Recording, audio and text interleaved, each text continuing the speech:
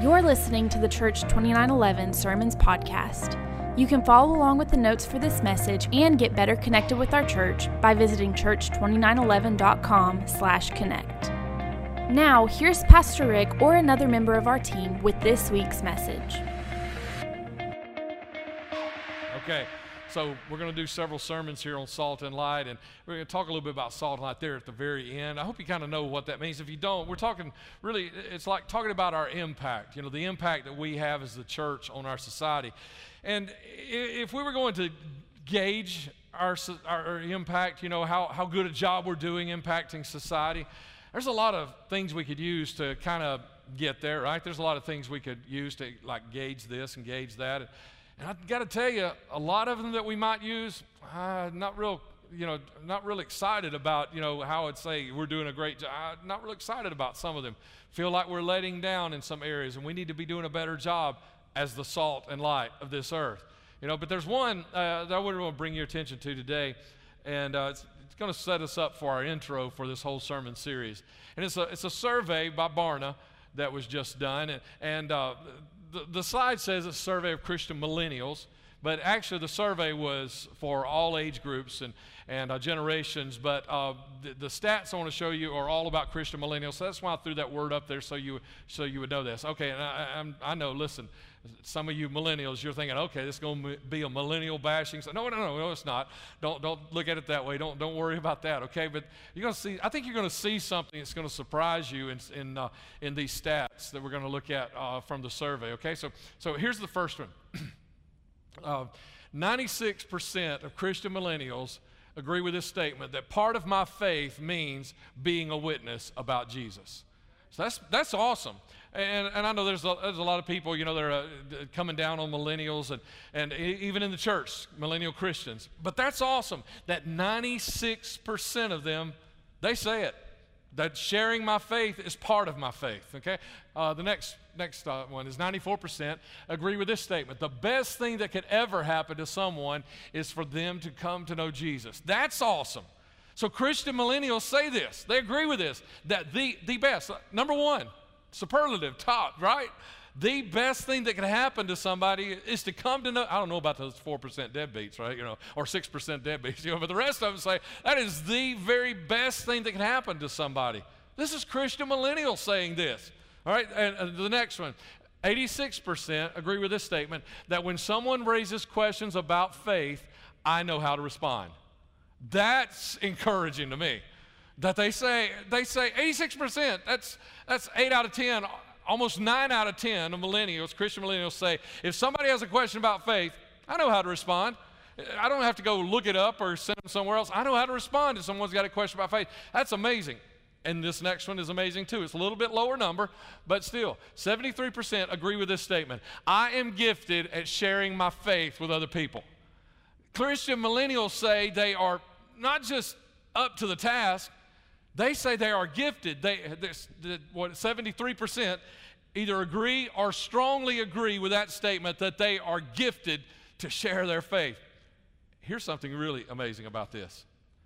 That number for Christian millennials saying that they're gifted to sharing their faith is higher for millennials than it is for Christians of any other generation. That means it's even higher for them than it is for you old folks, us boomers and busters and Xers and all of that, that millennials say they, not just that they can handle it, they say they're gifted at 73%. So if we're looking down at them or looking down our nose or looking down at the ground, looking dejected, understand this is what they say. They say, we're gifted to do this. That's amazing. Okay, but then the next one really pulls all of this together of where we're going today. And is 47% agree with this statement. It is wrong to share one's personal beliefs with someone of a different faith in hopes that they will one day share the same faith. Wait, what? I mean, really? Think about that. Look at the first statement again. Part of my faith means being a witness about Jesus. But then at the bottom, the exact same people, okay? This is not two surveys. One survey, the exact same people, 96% agree with that. Half of them say, but it is wrong to share one's personal beliefs with someone of a different faith in hopes that they will share this. What's happening here? How is there this conflict of emotions and feelings and faith? And how is there this conflict in them? I mean, here's the real danger of what's going on here. We look at that, here's what's happening is what they believe up there at the top. What they believe to be truth, they're doubting. That they're doubting that okay, so I want to draw our attention really away from millennials right now, okay? I want us to talk about all of us. But understand, this is a segment of the population. And with every generation, there is a segment of that generation that says this, that I believe that it is part of my faith to share Christ, but I believe it's wrong to share faith with someone who already knows another faith and wants to. So what's going on there? Where's this conflict coming? What is happening? That look at the tragedy here.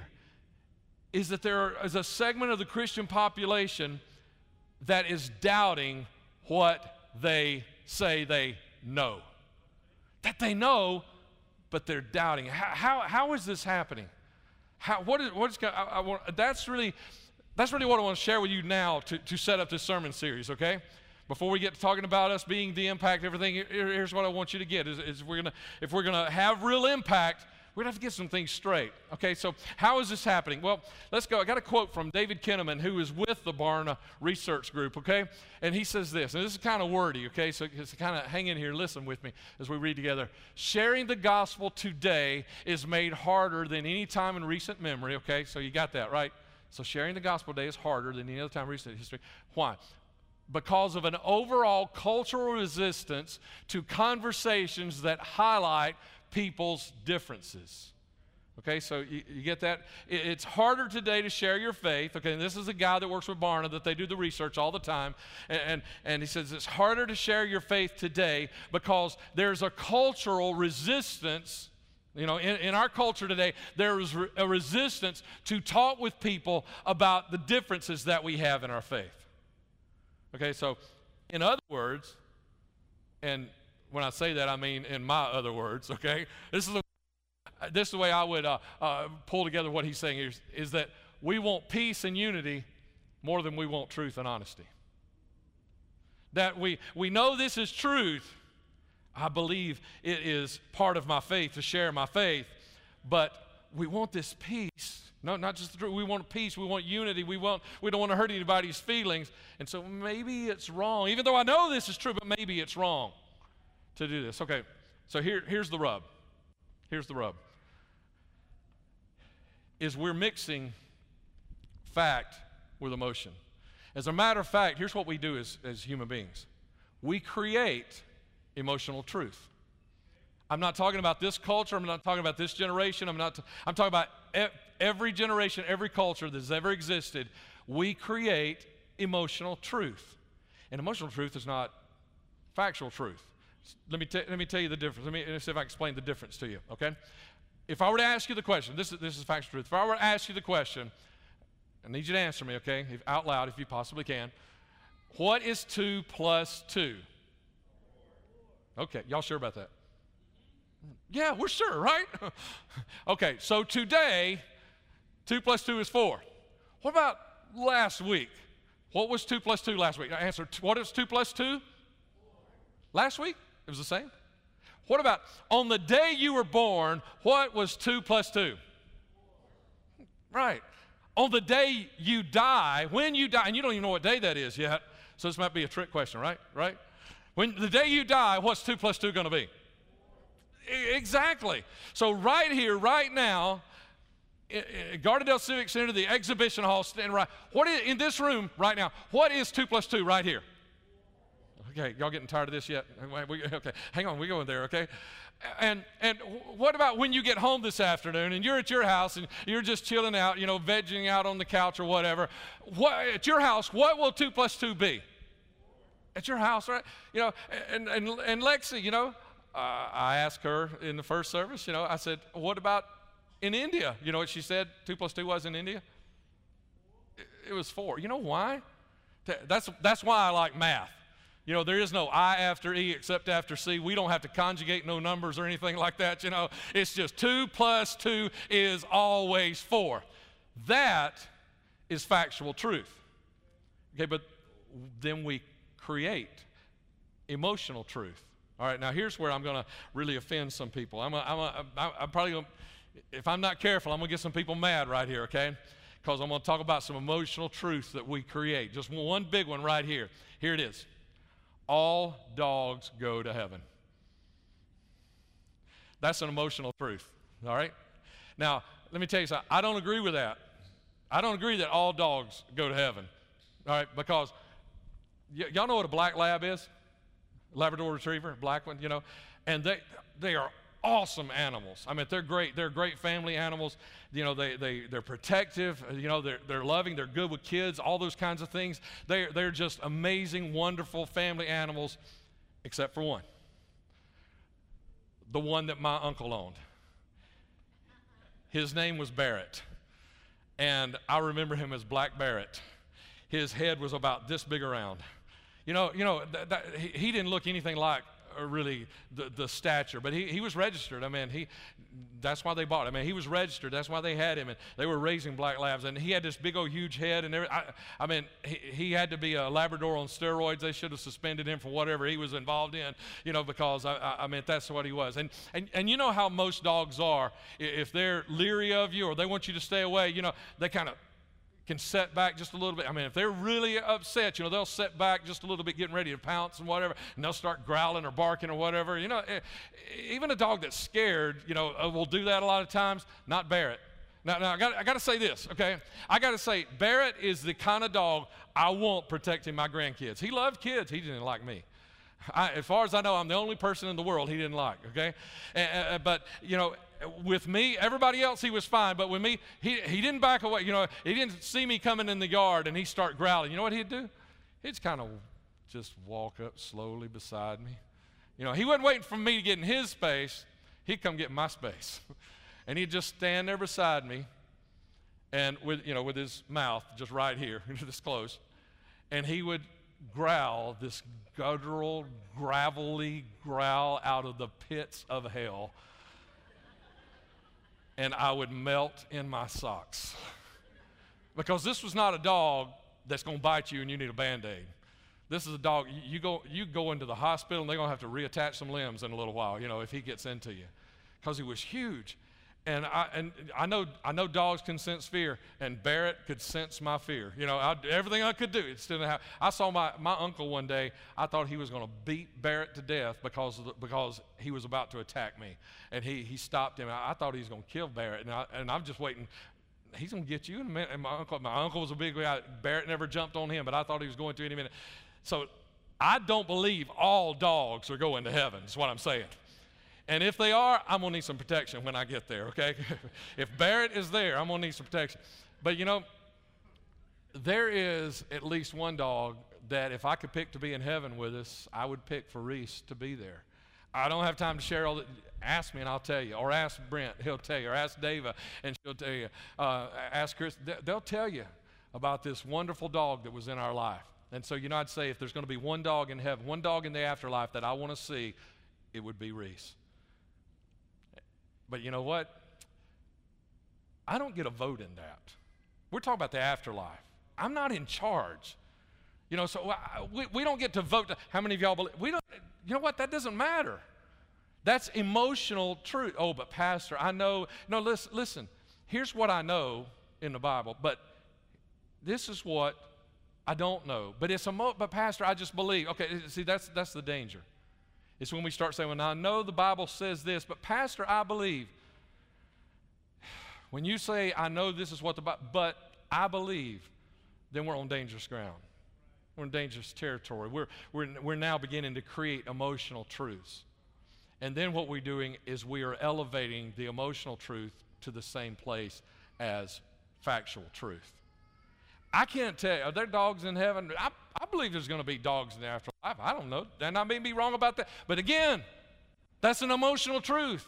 I don't know. I don't have scripture for it. Say, well, why you got to go to scripture? Because the reason I got to go to scripture about it is because I'm not the voice on this. I'm not the decision. I don't get to choose. We don't get to vote. The afterlife, that's all God's, and whatever he says. Let me give you a couple scriptures, and I don't have them right here on the screen. They're in the sermon notes at the Connect page if you want to see them, if you want to prove that pastor's not just trying to pull something over on you. I didn't put them here because I knew I'm going to have a hard time not just staying here and preaching a long, long time. There's a spiritual thing, a spiritual term for this that I want to make sure I don't do. It's called getting long-winded. Y'all ever heard that spiritual term? I want to make sure I don't do that. Okay, so that's why the scripture isn't there, but let me see if you can help me on it. I think you know part of this right here. John chapter 8, verse 32 says, the truth shall set you free. And so a lot of you have heard that before, right? You've heard that. The truth shall set you free. The truth. Okay, we're talking factual truth, merciful truth. No. The truth shall set you free. Did you know that's not all of that verse? Did you know there's something before that in that same verse?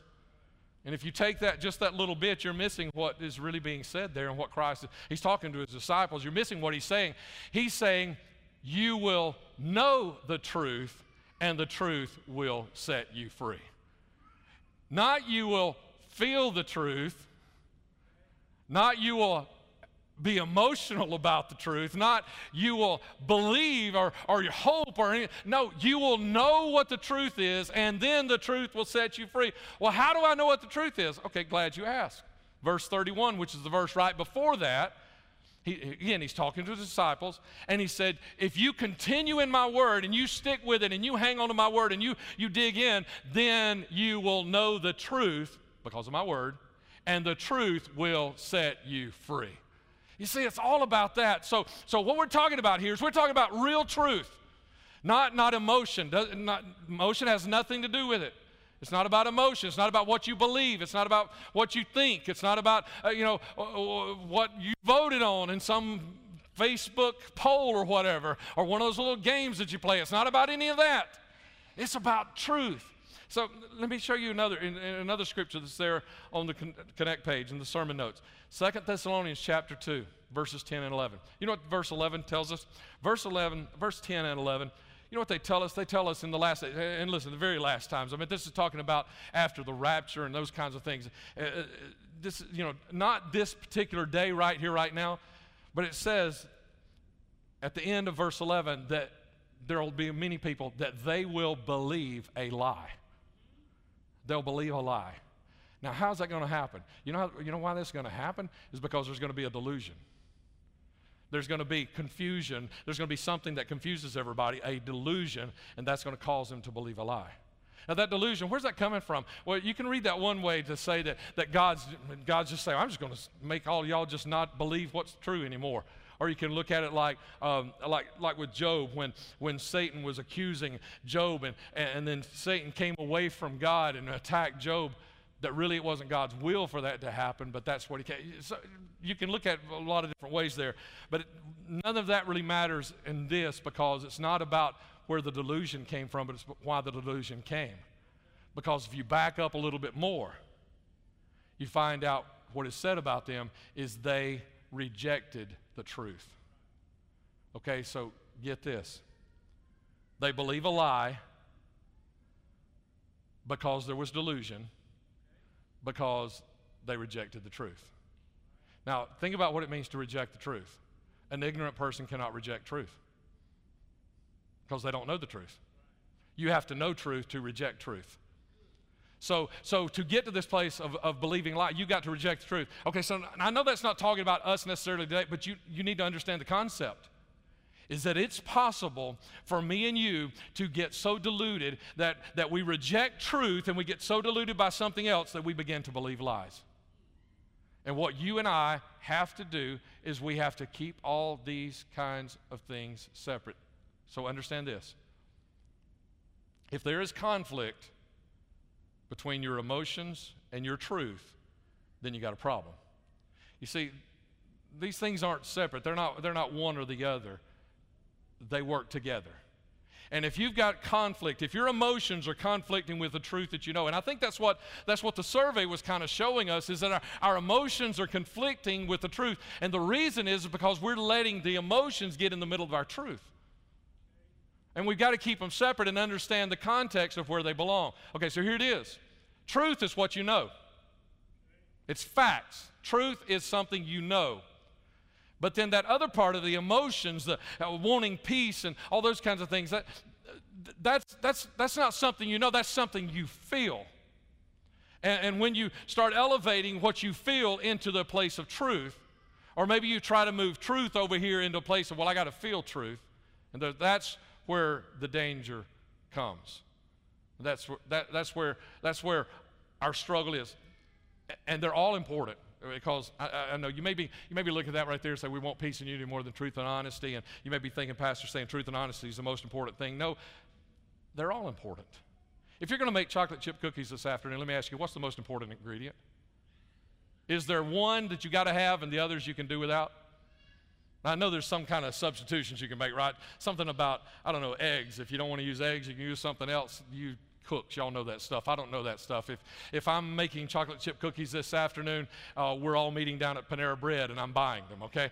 Because I don't know. I just know. But yeah, what is the most, well, I'd say, you got to have chocolate chips or it's not chocolate chip cookies. But you got to have sugar, right? Or you got to have water, or you got milk or eggs and flour. I don't know what all goes into them, but you got to have all of that. And if you don't have all those things, I mean, if you got everything but, the flour, or you got everything but the sugar, you got everything but the chocolate chips, you might have something edible, but it is not what it was intended to be. Salt and light, if we don't have all the ingredients that we need to have, we will not be the salt or the light that we were intended to be. We have to have all of them. And if we don't have them, that's dangerous. So let me show it to you right here. The next slide, at the top right there, says, peace without honesty is a mask. Y'all know what I'm talking about? When someone wants peace so much that they won't be honest with you. I mean, this is one of the problems we have with racism, I think, that's still hanging around in our country. We can't admit we still have problems with racism, so we just put on a mask. We got to have peace. So that we can't have the honesty, and we just don't deal with it. We say, oh, no, everything's good, whatever. And the same thing in your marriage. If you got to have peace at all costs and you're not willing to be honest with your spouse, you're living behind a mask. And one day, eventually, you know what's going to happen? All that honesty is going to explode in your spouse's face, right? And then what's going to happen? You're going to be all the way over here with all your peace and no honesty, and then you're just going to explode all the way to the other end of the spectrum, which is, next slide, truth without unity, which can be brutal. If anybody ever gives you truth and there's no connection, there's no relationship, you know how brutal that can be. When somebody tells you truth without any understanding of emotion or connection or unity or want to, it can be brutal. And so you know what you got to have is you got to have all of them. It's just like chocolate chip cookies. If you don't have them all, you don't have all the ingredients, it'll never be what it's supposed to be. Psalm chapter 85, verse 10. We kind of think they're separate from one another, but no, they can all be there. Look at verse 10. Unfailing love and truth have met together. Righteousness and peace have kissed. All of them. Love and truth, righteousness and peace, all those things together. Now, here's the context, Psalm 85. And listen, for those of you who say, well, what pastor tells me on Sunday morning is not enough, I got to get some more. I love people like that. I hope you're one of those. Go to Psalm 85 this week and dig into that and just see. These people, these were the Israelites, and they had gotten away from God. They had walked away from Him, and they ended up living in captivity, kind of like we talked last week. They were living in captivity, and then they began to get delivered, and they start praying and asking God for deliverance, and then they start saying, you know what's going to happen, God? When you start delivering us, we know what's going to happen. Here's the thing that's going to happen. And this is one of the things they start saying. This is going to happen. Love and truth are going to meet. Righteousness and peace are going to kiss in our relationship. All of these things are going to happen. Good things are going to happen. And so we kind of think that these things are separate, that we have to hide what we really think and know so that we can have peace. No, we can have it all because God brings it all together right here. And when we pick one or the other, that's the danger that we're looking there at the very top. I mean, it's a mask or it's brutal, one or the other, if we don't pick to have all those things. So here's what we've got to understand is we've got to know what we know we got to know. And once you know, don't ever let what you feel change what you know. Okay? That's tweetable, okay? To tell you, all right? Don't ever let what you feel change what you know. You need to know what you know. That's what happened in the survey that we started with today, is what we know. 96% of us, what we know, half of us are saying, but wait a minute, my feelings are making me wonder, but I know this, but my feelings. Don't ever let what you feel change what you know. What you know is the fact. You got to know the facts. The facts, the truth, are the things you know. And then the emotions, the peace that you want to have, the unity, the connecting, not hurting people's feelings, all that. That's the attitude or the way that you share the truth that you know. And you know, the truth doesn't ever change, but the way I share truth changes. You know, some people, if you've been a Christian for a long time, man, you just need me be in your face with truth sometimes maybe. But if you're a young Christian, man, we got to teach you some things. Got to take some time with you and all those guys. So the truth never changes. Don't ever let, you need to understand what the truth is, and don't ever let what you feel change what you know. Okay, so I got one last little thing I want to share with you before we close, because I opened this thing with evangelism and a question about evangelism and how millennials and other generations too know that sharing the faith is part of their faith, but then isn't that a dirty word and a bad thing and whatever. So I can't leave that there, okay? So what do? Let's look at some truth, right? Right? Isn't that what we need to do? Is evangelism something we need to do or not? Let's look at some truth. Matthew chapter 24, verse 14 says God wants everyone to hear the good news. And that scripture's on the Connect page, sermon notes as well. And what it's talking about is like in the last days, how God said all nations are going to hear the good news. And then the end is going to come after that. So it's God's will. I mean, that's one of the things that's going to happen before the end of time. So it's God's will that they all know. And then Matthew 28, 19, 20 it shows us that we are expressly commissioned by Jesus to tell others about Him. Go therefore and teach all nations, baptizing them in the name of the Father, Son, and the Holy Spirit, teaching them to observe everything I've commanded you. And I'm with you always, even to the end of the age. So, is evangelism something we need to do or not? I look at those two verses and I ask you this question. What else do we need to know? I mean, those two right there. What else do you want me to tell you? Is there anything else to tell you? Because God wants everyone to hear, and as Christians, we are expressly commissioned to tell everyone about Jesus. So what else do we need? There's nothing else we need to know. We can discuss it, how we do it, our emotions and all that. Yes, we need to bring that into how we share the truth. We need to bring that in. But all of our emotions and all those things will never change how we really feel, or what we really know about the truth. We cannot let our emotions, how we feel, change what we know. Okay? So take me to... I've got this quote. I'll hurry through it. I was going to skip, but let's hurry through it real quick. This is a quote from Brady Shearer. Here's my new paradigm for sharing my faith. Go ahead to the next line. I believe I was put on this earth to make it a better place. Now, you may not say that. A lot of people don't say that.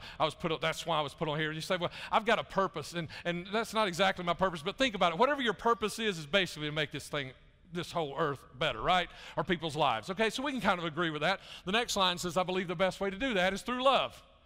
Okay, so some of you may think, no, it's beating people over the head with the truth. That's not quite it either, you know. But the best way to do that is through love. That's how Christ did it. That's how Christ reached out and made impact in people's lives. And then thirdly, the last thing he says, I believe the best example of love is Christ. So it's like, again, let me ask you the question, what else do we need to know? I mean, if we agree with all those statements, what else do we need to know? If we agree with those two scriptures that we just referred to on the previous slide, what else do we need to know? Nothing else. We know all that. So Matthew, let's go there. Matthew chapter 5, verse 13 and 14. So finally we get to salt and light. Closing this sermon with the salt and light that this sermon series is all about. Where Jesus says, this is in the middle of the Sermon on the Mount, by the way, you are the salt of the earth, but the salt loses its savor. Think about savor. You might not use that word, but think savory, taste, flavor. That's what he's talking about, okay? So if the salt loses its flavor, how can it be made salty again? It is no longer good for anything except to be thrown out and trampled by men. That's another little sermon there too. I don't want that to happen to me because I've lost my flavor. You are the light of the world. A city on a hill cannot be hidden. Salt and light. We're going to talk about this over the next few weeks, okay? But think about what he's saying here. Last night, as I was looking over my sermon notes for our last time, and slides were all done, all that kind of stuff, just looking over them again, Colin, my little 8-year-old grandson, crawled up beside me. He wanted me to do something on the computer for him. He likes writing stories and wanted me to type one out for him. And I said, let me finish this right here. So he started reading he started reading my sermon notes, and he was reading this part right here. And I said, will you tell me? He read it out loud. And so I said, will you tell me what happens in the dark? You know, when Christians aren't the light they're supposed to be, what happens in the dark? You know what he said? He's an 8-year-old boy. What do you think he said? You get scared. And you know what? That wasn't in my notes. And I said, I was going to say something else tomorrow, but I am going to use that tomorrow morning. Because when we aren't the light we are supposed to be, the rest of the world walks in fear. Because there's darkness. There's no light. Here's what I was going to share with you, is when in darkness, what happens? You lose stuff in darkness, right? You lose things. You can even lose your way. And if you lose your way long enough, you lose hope of ever finding your way again, right? So we lose stuff because of darkness. So when there is no light, what happens? People lose stuff. People walk in fear. People walk lost, not knowing what to do next. And when there is no salt, I'm going to say this real quick, okay? When there is no salt, what does that mean? Salt flavors things, right? You know, every time I go to Chick-fil-A, Jack's, or whatever, and I get the hash browns, I say, give me a pack of salt. Because they don't salt their stuff. You know, it's like, I got to have some salt on these taters here, okay? So give me some salt. Without salt. So what happens when the church, when the Christians aren't the salt? There's no flavor. When a Christian is part of a conversation, there should be a flavor of Christ in the conversation. When a Christian is part of a relationship, there should be the flavor of Christ in that relationship. When a Christian is part of a long Facebook post comments and all that kind of stuff, you know, when a Christian is one of those, there should be somebody ought to say, oh, there's some Jesus in the middle of that. When a Christian is part of something, there should be the flavor of Christ in it. When a Christian is part of something, there should be light, not confusion, not darkness, not something to bring fear or to cause people to lose their way or to lose hope. When Christians are part of something, then there should be light. There should be illumination. There should be wisdom. There should be excitement. There should be encouragement. There should be something that encourages and impels someone to try one more time, that I can make it, and believe in themselves again and believe in the God of this universe. That's what should happen when a Christian is in the middle of something, because we are the salt and we are the light. That's what this sermon series is going to be about. I pray you won't miss a single Sunday. But let me wrap this little evangelism thing up one last little time. Got a last little quote there. Throw it up there for me if you will. Because some of you say, I don't know how to evangelize. Yes, you do. But I'll tell you, to make it real simple for you, D.T. Niles said this: evangelism is just one beggar telling another where to find bread. That's all evangelism is. It's just telling somebody where to find bread. You've already found bread, right? You ate it. You're here. You're being nourished so that you know where to find bread.